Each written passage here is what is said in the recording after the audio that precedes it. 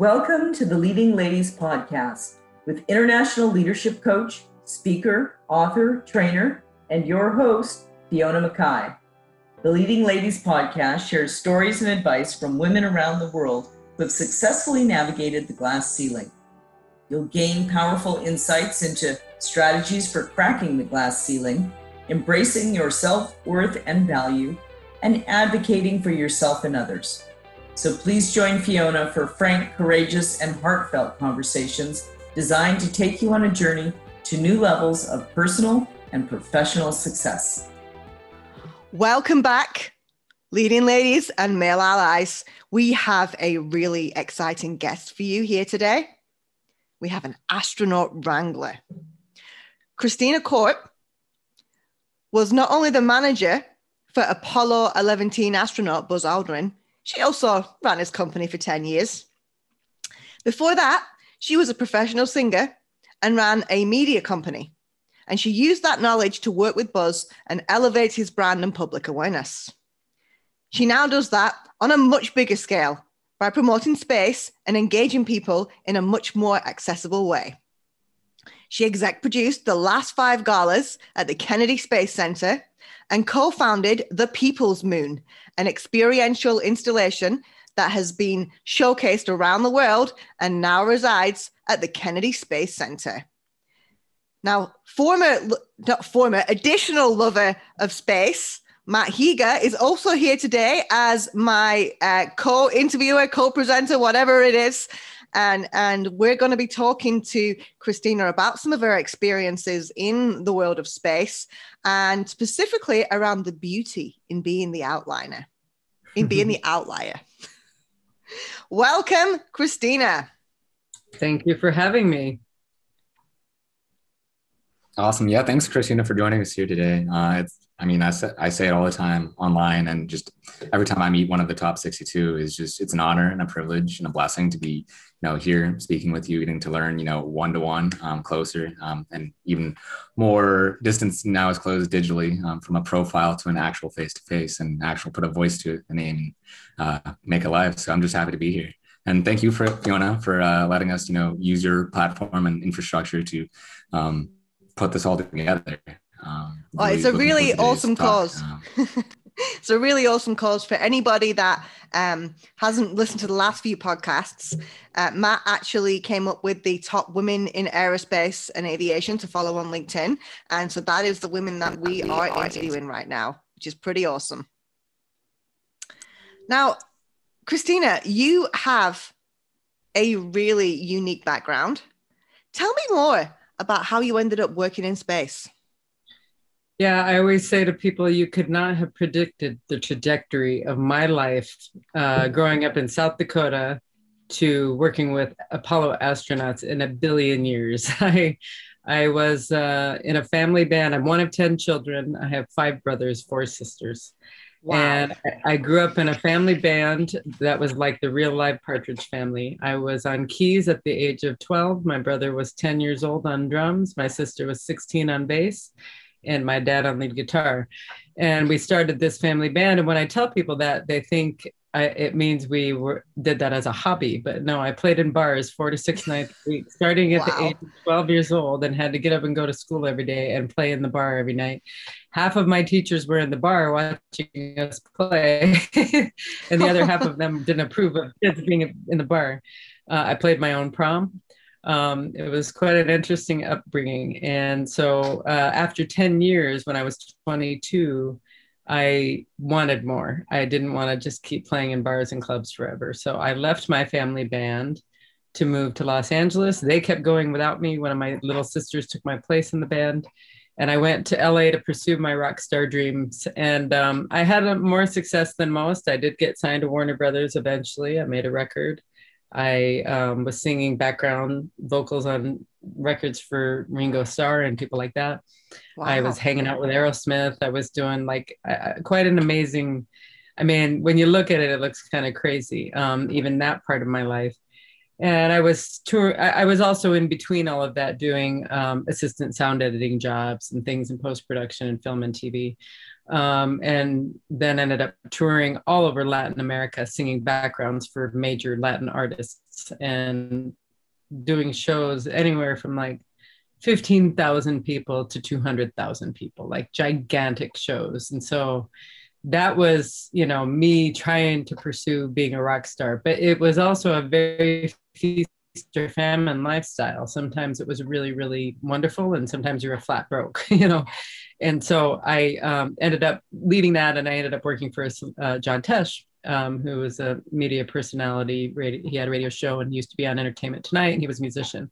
And I worked in his company, and he took me under his wing and taught me how to run the record label and production company and the radio show. And I loved that job, but I was working myself to death because I was running the company Monday to Friday. Then I would tour every weekend singing in his band and being the tour manager. So I worked every day for years, and I just couldn't keep doing it. And I finally decided I wanted to have a life because I just worked all the time. So I answered an ad in the Hollywood Reporter to work for Buzz Aldrin. And awesome. The funny thing about it is at the time, I thought, oh, this is perfect. Nice, boring job working for an old guy, you know, probably reads the paper. Who knows what he does. But to me, it was like coming from managing concert tours and having this kind of intense, like always go lifestyle. I thought, oh, working for a 77-year-old guy is going to be a piece of cake, you know. And honestly, I was chosen by his ex-wife because they wanted someone who knew how to handle media and PR and then all of his speaking engagements and appearances and stuff. So they wanted someone from entertainment to help with that.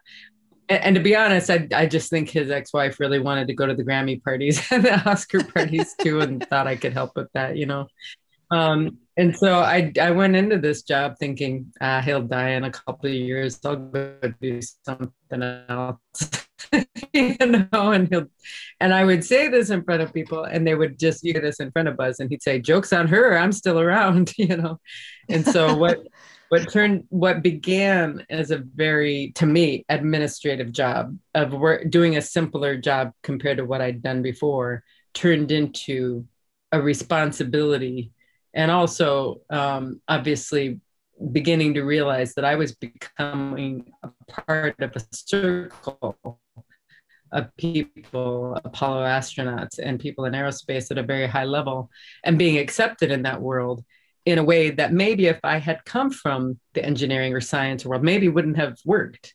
But because I had worked with rock stars, being around the Apollo astronauts was no big deal to me, you know? And I think that's partially why I got accepted pretty quickly, was because I just treated them like normal people. To me, what was the big deal, you know? It took me a while to really understand the significance, though, of the historical significance of being a part of this world. Was there a tipping point? Like, and what was that like for you to go from like music management? And when did you start to like really accept the importance and significance of what you were doing? Yeah, I have to admit, for the first few years of working for Buzz, I just looked at it as a job. And I honestly still wasn't even looking at it as a long-term thing. And it just became a part of my reality.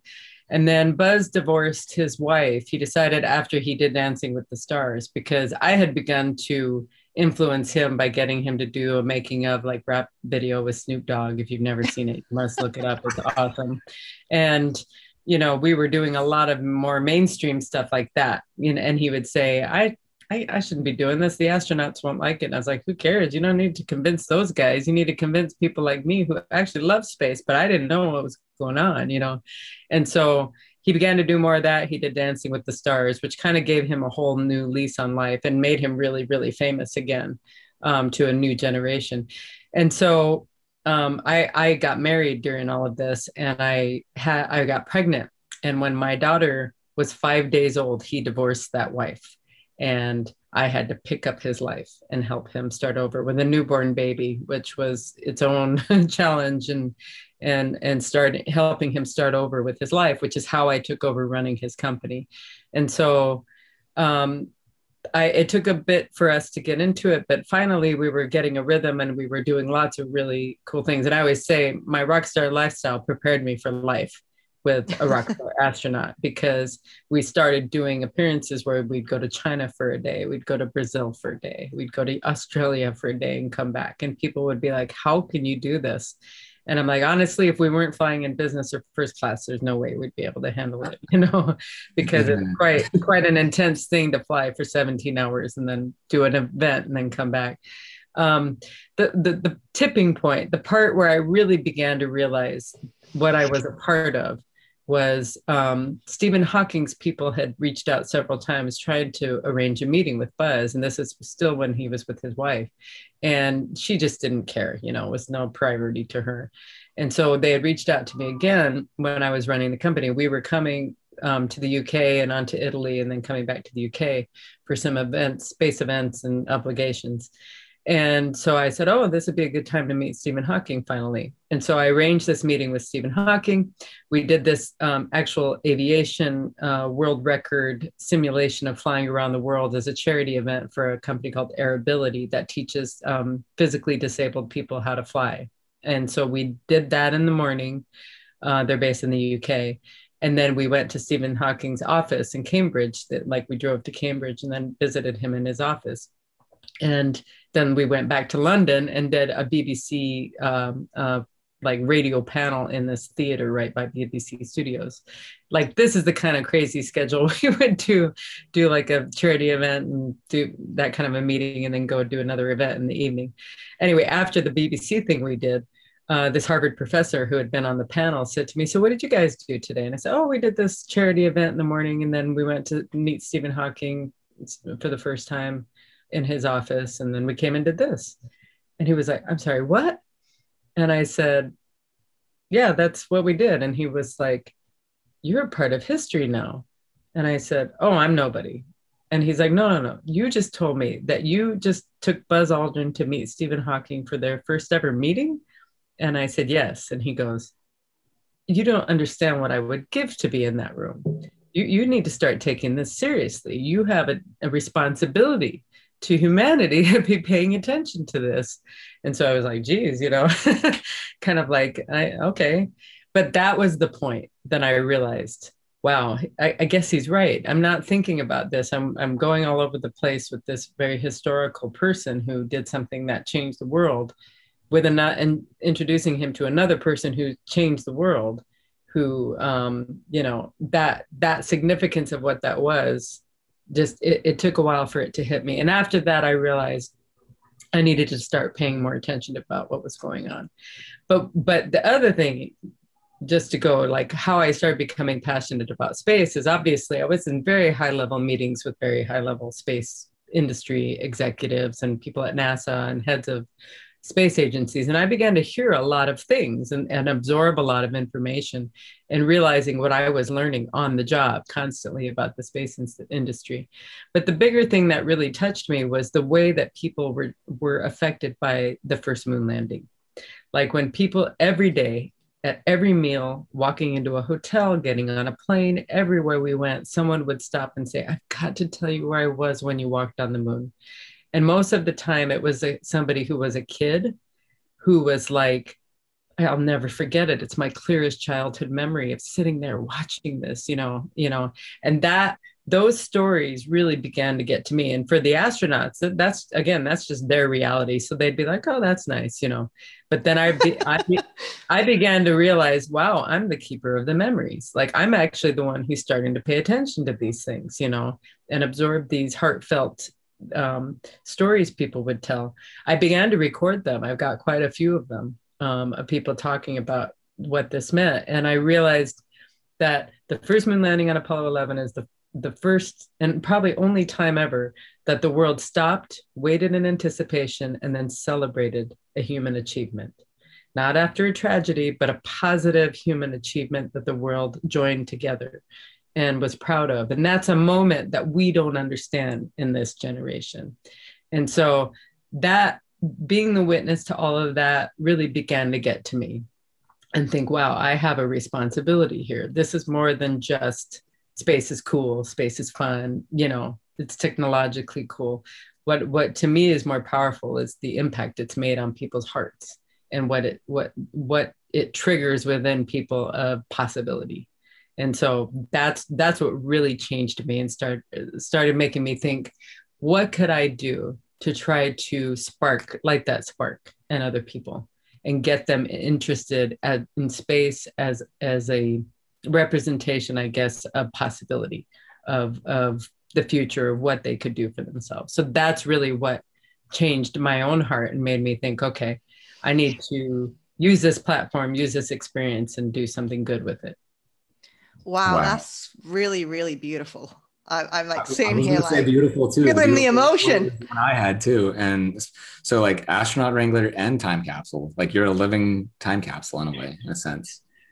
Yeah, I mean, my favorite story, I'll just tell it really quick, and there's a bunch of them, but these ladies who had hired Buzz to give a speech in Tennessee, when they had us in the green room, they said, we finally have you and can tell you our moon landing memory. So they said, we were young girls in Turkey. We lived in a village with no running water, no electricity. Our mother couldn't read or write, and our father only had a 5th grade education, but he was committed to his daughters having a better life than they had. And so he wanted us to graduate high school and get a college degree. The week of the moon landing, their father bought a Grundig radio, and they said everyone from their village came to listen to the moon landing coverage on this radio.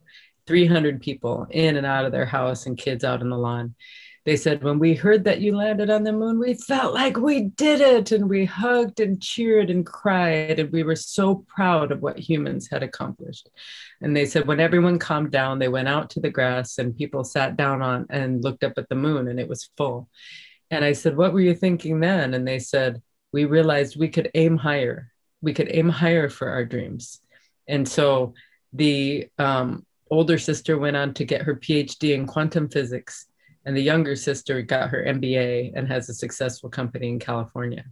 And I was like, wow, like they just heard the moon landing. Like that just flipped the switch. That they didn't even get to watch it, but that was enough. The realization, that this impossible thing had been accomplished, made them aim higher for what they were going to do before. Well, now you're making me think that the title of this podcast and with your story should be Aim Higher for Your Dreams, because you certainly seem to be living, breathing proof of that. Wow. Well, it almost seems a little bit odd to do this right now after such an amazing story, but I just want to take a moment to recognize our sponsor of the Leading Ladies podcast, GM Defense. I'd like to take a moment to pause and recognize GM Defense, our sponsor that helps make this podcast possible. GM Defense is driving the future of military mobility by leveraging the best-in-class capabilities of General Motors for unmatched innovation, proven performance, and breakthrough lifecycle economics. Learn more at www.gmdefensellc.com and watch out for new job posts as they expand and strengthen their team. You can also follow them on Twitter and LinkedIn. The GM Defense team is amazing, and we are proud that they sponsor the Leading Ladies of podcast. And back to today's guest. So, Christina, absolutely loved your stories so far today, and I actually want to hear more. And I'm probably going to not spend too long on today's topic, but can't not acknowledge it. So we talk about, I almost don't feel like you are an outlier. I feel like you are an insider, but in a way, as you became more interested in space and you were spending time with, the senior executives in senior space companies, did you ever feel like you were an outlier? And if so, how did you deal with that? I guess in some ways I still feel like an outlier a bit because often when I go into meetings and stuff, people will say, well, what's your PhD in? And I'm like, I don't have a fancy degree. I just have a PhD in getting stuff done. I'm really good at accomplishing things and I'm very resourceful. And if I don't know how to do it, I can figure out who knows how to do it or who can help me do it, And I'm not afraid to ask for help, which I think is a big, if you want to give advice, that's one thing I would say to people is don't be afraid to ask for help, because I've gotten pretty far with asking people for help. And people want to help, they feel pretty proud of being able to impart their wisdom or their whatever, if you ask them for help. But I mean, I will say this, I'm sure there have been people in some of those meetings who thought, why is this girl in this room? But then again, I think that because I've always been pretty okay with being in those rooms and not being intimidated by anybody, that they respected me more too because of it. I was in a meeting one time at the Korean Space Agency with an astronaut, and I was just accompanying him. So I sat in the side and he was trying to convince them to do something. And then at one point I said, hey, I'm producing events for the Apollo 11 50th anniversary. Just occurred to me, I'd love to get the perspective of you in Korea who are planning an orbiter mission to the moon. And the guy who was the head of the lunar orbiter mission, the chief engineer, said, well, I can't say that Apollo 11 had any impact on my life. But my father has talked about it. My whole life has talked about how Apollo 11 was just so amazing. And I said, I'm sorry, hold on. Your father talked about Apollo 11 your whole life. You became an engineer. You are now the chief engineer and head of the lunar orbiter program for the Korean Space Agency. And you don't think it made an impact on your life? And he was like, you're a CEO. You're a CEO, aren't you? And I was like, well, I'm just saying. Like, to me, that's the clearest indication of how it impacted your life, is the fact that your father was so. I mean, I think, there have probably been times where I've spoken up in meetings that people thought, oh, she should not be talking. But I also think, what have I got to lose? What are they going to do? Kick me out of the room? Especially when I was with Buzz, in official capacity. What are they going to do? Kick me out of the room? I mean, Yeah. But I mean, he's the whole nothing to lose. I mean, I like, one of my favorite sayings is, I'd rather regret doing something than regret not doing it. And so the nothing to lose, I love that. And it sounds like you just went into those rooms and really owned it. And I like the way that you in a way, in that story, you sat silently on the sidelines and then came in with this lightning bolt comment. I love that. Well, and I think that's what people don't expect sometimes from women. And I think a lot of women stop themselves from saying what they think. And I'm a little bit less afraid to do that, because I just feel like, I don't know what's going to happen. Somebody going to get mad at me? I don't Yeah, no, that's great. We were talking about that in the last interview when we were talking to Erica as well. It kind of came up as like, what can women do? Or like, how do people perceive, like that reaching out and breaking those barriers there? So like the same thing came up as like a lean in, sort of like, just do it. Like, what is there to lose? There's a quote by somebody who said, if there's not a chair at the table, grab a folding chair and like pull it up or whatever, like to the table, find something to sit on, because that's the thing. We can't wait around for somebody to invite you. You just have to be part of it, And to be honest, I do think that a lot of times, people who maybe seem kind of macho actually respect you when you step up like that, Yeah, I mean, when I'm coaching my male clients, I'm very direct and I call them out on a lot of their stuff, and they almost enjoy it. Maybe not in the moment, but definitely later on. Yeah. And so since we're on the topic of gender, as you know, this is the Leading Ladies podcast, and we talk about breaking glass ceilings. Did you feel like there was a glass ceiling in the arena that you were working? There absolutely is a glass ceiling, especially in the aerospace world. Now, was there for me? I never felt like there was for me, but like I said, I felt like I rubbed shoulders with some pretty high profile people. So I never felt uncomfortable in any of those rooms ever. And I think that's a combination of, because I had done so many, kind of amazing things already. And then also, frankly, I have 5 brothers, and my dad never, ever treated the girls differently. And so, I guess I kind of always felt like I could hold my own with 5 brothers, but I will say this: I became much more aware of the imbalance when I started asking people for their what Apollo 11 meant to them. I was struggling to find women, and I realized, wow, this is a very male-dominated thing, this video I put together. And I had some really high profile people like Tom Hanks and Tim Allen and Stephen Colbert and Stephen Hawking and Neil deGrasse Tyson and Bill Nye and John Travolta. And I mean, I had like an incredible array, but all men. And that began to really, that's why the women in Turkey story is so impactful to me. But then I started meeting some of the female pioneers in aerospace and hearing their stories also about how they were the only woman for like 10 years in their field or in their office or whatever. And the unfortunate thing is a lot of times they would say, we were afraid to rock the boat. It took a while for us to get accepted and we didn't want to rock the boat, but now we wish we had rocked the boat. Now we wish we had spoken up more or made way for more women, because, we didn't expect it to be still just me, the only woman in the room for 10 years. So after talking to so many different people for so many years and like literally being like a living time capsule as well as astronaut wrangler, I'm sure you have a ton of great memories that have like been passed on to you. What is one of your favorites that you've received, and maybe particularly from the women since they were so further and few in between? What's one of your favorites of those?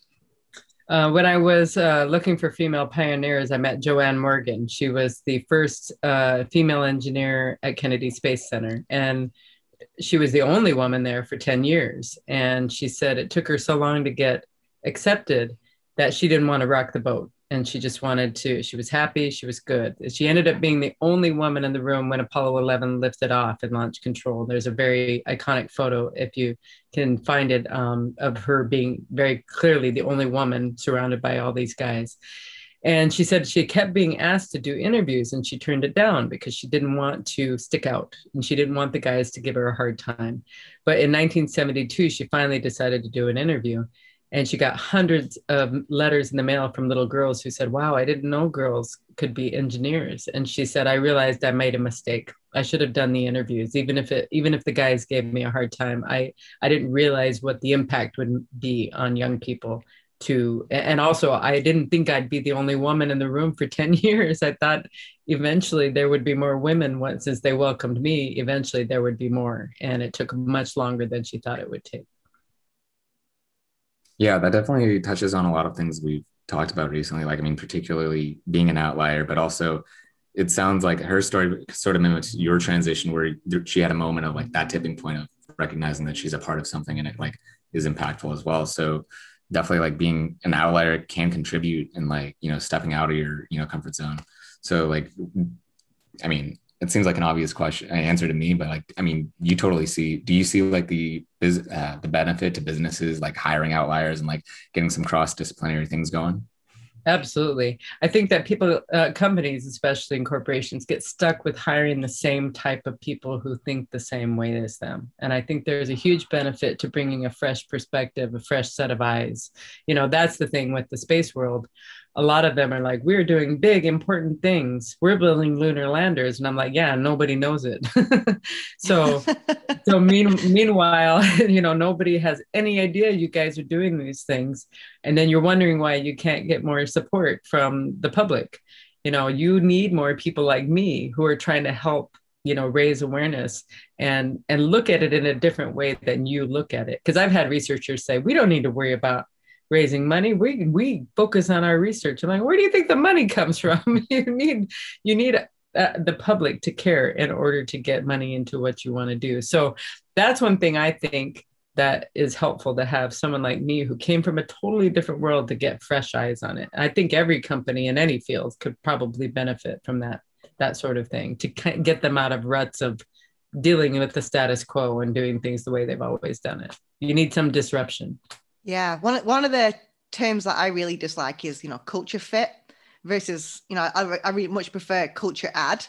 And I used to actually have a manager, and when he hired people, he would purposefully be like looking at the way they behave, what they did, what their background was, and picking somebody who was different. He had these ideas of, different roles people could play on teams. And I think a lot of us could really benefit from companies with that approach.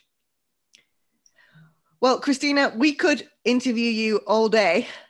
And I wish, I'm kind of like, I should just do like a 3-hour podcast with you, because I just imagine like the whole 3 hours would be awesome. But I'm not sure my editor would like me for that. But I think, Matt, do you have any more questions before we wrap things up? Yeah, it's my favorite question, and since I got a space person here to talk about it with, I just real quick. I mean, because I know, like Fiona said, we could go on for 3, 4, 8 hours. I mean, probably the rest of our lives.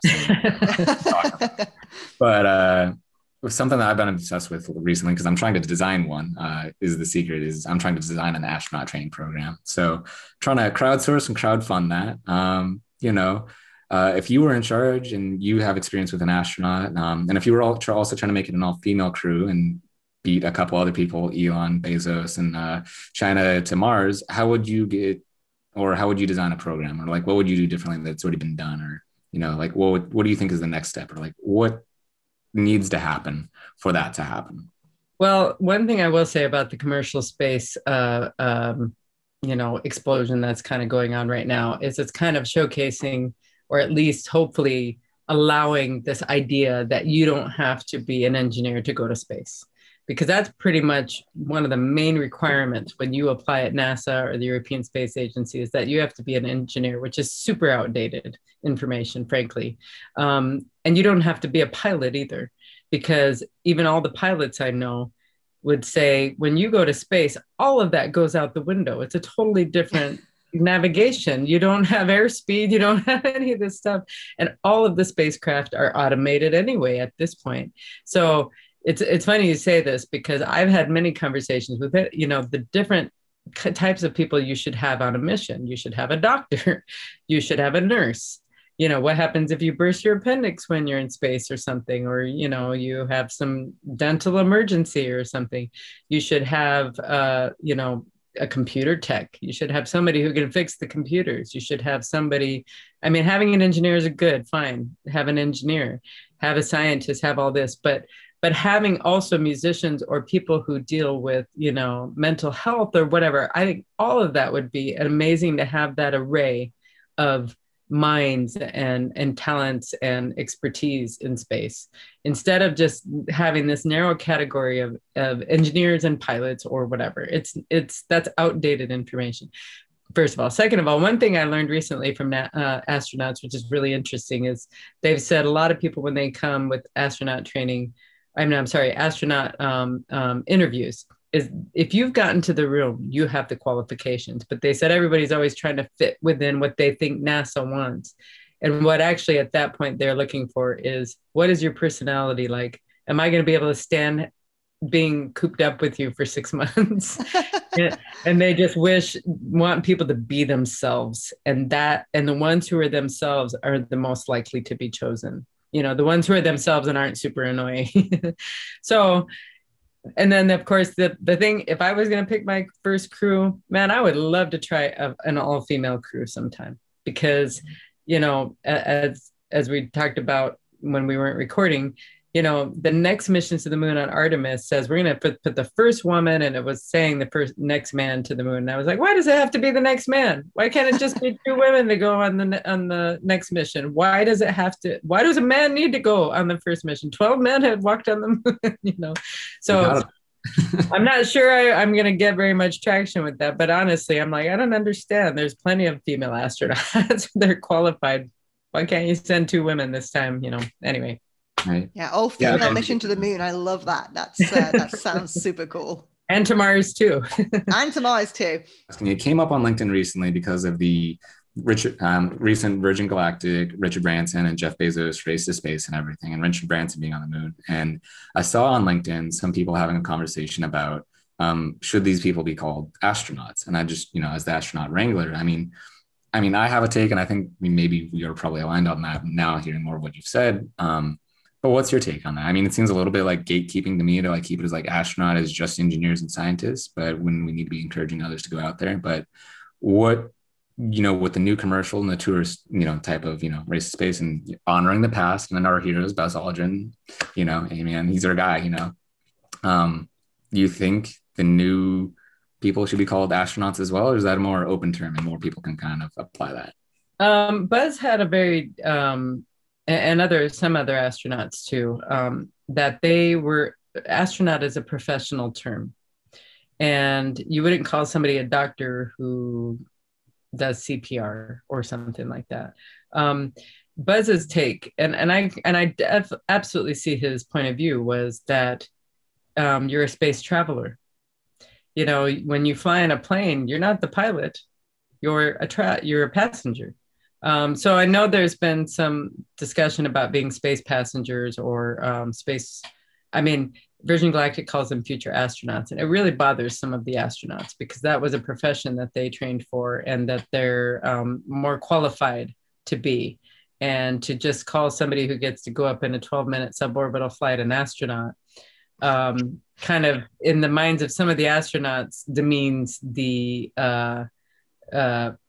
role or the profession that they all trained to be, because they trained for many years. They trained to live in the environment of space. I mean, there are a lot of people who say, fine, just let them be called astronauts. What's the big deal? You know? And so I think it's just a matter of, at some point though, what are you going to have, 1 million astronauts? Probably. It will probably change at some point, but I don't know. I guess I'm kind of torn, and I do see the astronaut point of view that to some of them, it demeans the role of their professional, title of astronaut, as opposed to someone who's traveling as a passenger on a spacecraft to space. But it's just thought they should just be called space travelers. Awesome. Yeah, no. What do you think? What is your take? I'm open on both. Like I mentioned, like I want to respect the past. And like there's definitely a difference between what Buzz did and what the most recent did. Like there's no doubt. But I love what Buzz says about it being a space traveler, but that's also kind of how, like, if you break down the etymology of the word astronaut, it's literally just star sailor, which is essentially the same thing. It seems like the word itself, and words are powerful. But I think, in a time that we're supposed to be encouraging more people to get into the industry, like if they want to call it, like if what gets them into it and what gets more people excited about moving out to space and pursuing all these different endeavors and getting involved, I'm fine, I'm including them, but like, there's definitely a distinction between like the scientists and engineers in like specific training of what they did. And I think they'll forever be remembered that way.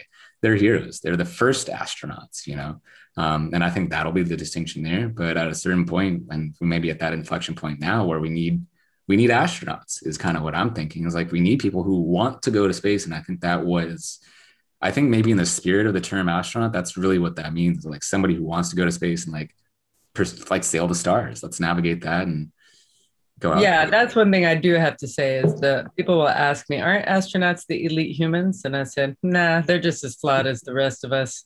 But they are willing to take the risk. And that's what sets them apart, is that they're willing to take the risk to go do this thing that is dangerous. And there are a lot of people who are very smart who would never do that. There are also lots of smart astronauts who aren't that smart who've done it. So it's being willing to take the risk, I think, that really sets them apart. Now, speaking of taking risks, final question today would be, there's a lot of young women out there that are perhaps thinking, I'd like to work in space, but I'm a bit of an outlier. I'm not cool enough. What would your advice be to those young women or young girls that are curious but still feel like they're an outsider? I think any woman or girl should apply for every single job, everything, because we have a bad habit of disqualifying ourselves from the start by not even applying. And in that way, I will say I'm a little bit different. I heard a statistic that said when a woman looks at a job posting, they feel they need to fit 100% of the criteria before they apply. If a guy looks at that same criteria and only fits 30% of it, he thinks, I'm perfect for this job. And that's the women have to start thinking, I can do this job. I can learn how to do that. And that's the way that I am. I think I could do that. I could totally do that. I can learn those things. And so I say, apply for every job, because what have you got to lose? If you don't get it, you wouldn't have got it anyway if you didn't apply, but you might actually get the job. And you might actually be the person that they want. And so that's where I think women and girls have to train themselves to just go for it every time. There might be a moment of disappointment, but there's a line in the Apple TV show, Ted Lasso, that I love so much, which is, be a goldfish. A goldfish has a 5-second memory. Be a goldfish. You'll be happy again, forget about it and go and be happy. Be a goldfish. just go for everything. Try for everything. And in the process, you'll probably learn something, even if you didn't get it. And you might adjust, and then next time you get it. Oh, I love that. One of my favorite words is the word yet. And so when people ask me, have you written a book? I haven't written a book yet. I've done this. I haven't done that yet. Yeah, I know that I can do it. And I guess I'm a little bit like you in that regards. I don't know, maybe it was because I spend so much time like hanging out with my dad when I was a kid and I thought I could do anything. But yeah, every time I have those moments of doubt, and say, I can't do that yet. I will learn how. Well, there's a Richard Branson quote, which I love, which says, if someone asks you in an interview, if you know how to do something and you haven't done it yet, say yes, and then go learn how to do it. And that, I thought, man, that's the epitome of my life. Well, I wish that we had longer today. I would love to hear about your entire life, because seriously, from the moment you were born to this day, it sounds like a pretty amazing life. And I just so appreciative of all your advice and sharing your stories today. So for women and male allies that are listening, remember, there's a lot that you can bring by being the outlier. Say what you think more. You've got nothing to lose, and aim higher for your dream. Aim higher, and make Christina proud. Make all the leading ladies and male allies proud. Make all of us proud. Yeah. Thank you for having me. Absolutely. Thank you for listening, everyone. We hope you now have additional tools and insights for creating your own cracks in the glass ceiling. If you think this will inspire and help others, please share this episode on your social media and leave your comments on MckayUnlimited.com/podcasts. For more tips and support as you embrace your journey through the glass ceiling, please join our community Facebook group at leadingladiesofFB.com.